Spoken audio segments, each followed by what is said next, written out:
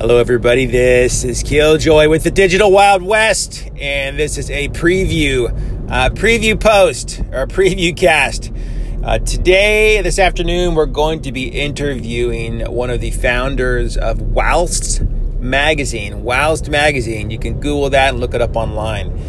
Her name's Devin Johnson, is one of the founders, creators, writers of a digital magazine called Wowst. This is a publication that primarily focuses on stories of things that happen to you while you're in the midst of doing other things. So it's a bit of an abstract concept, and we're going to find out more about that later with Devin. I can't remember how many issues they've got out, but they've been moving along now here for a couple of years. So please tune in later, or look for us to probably publish this tomorrow.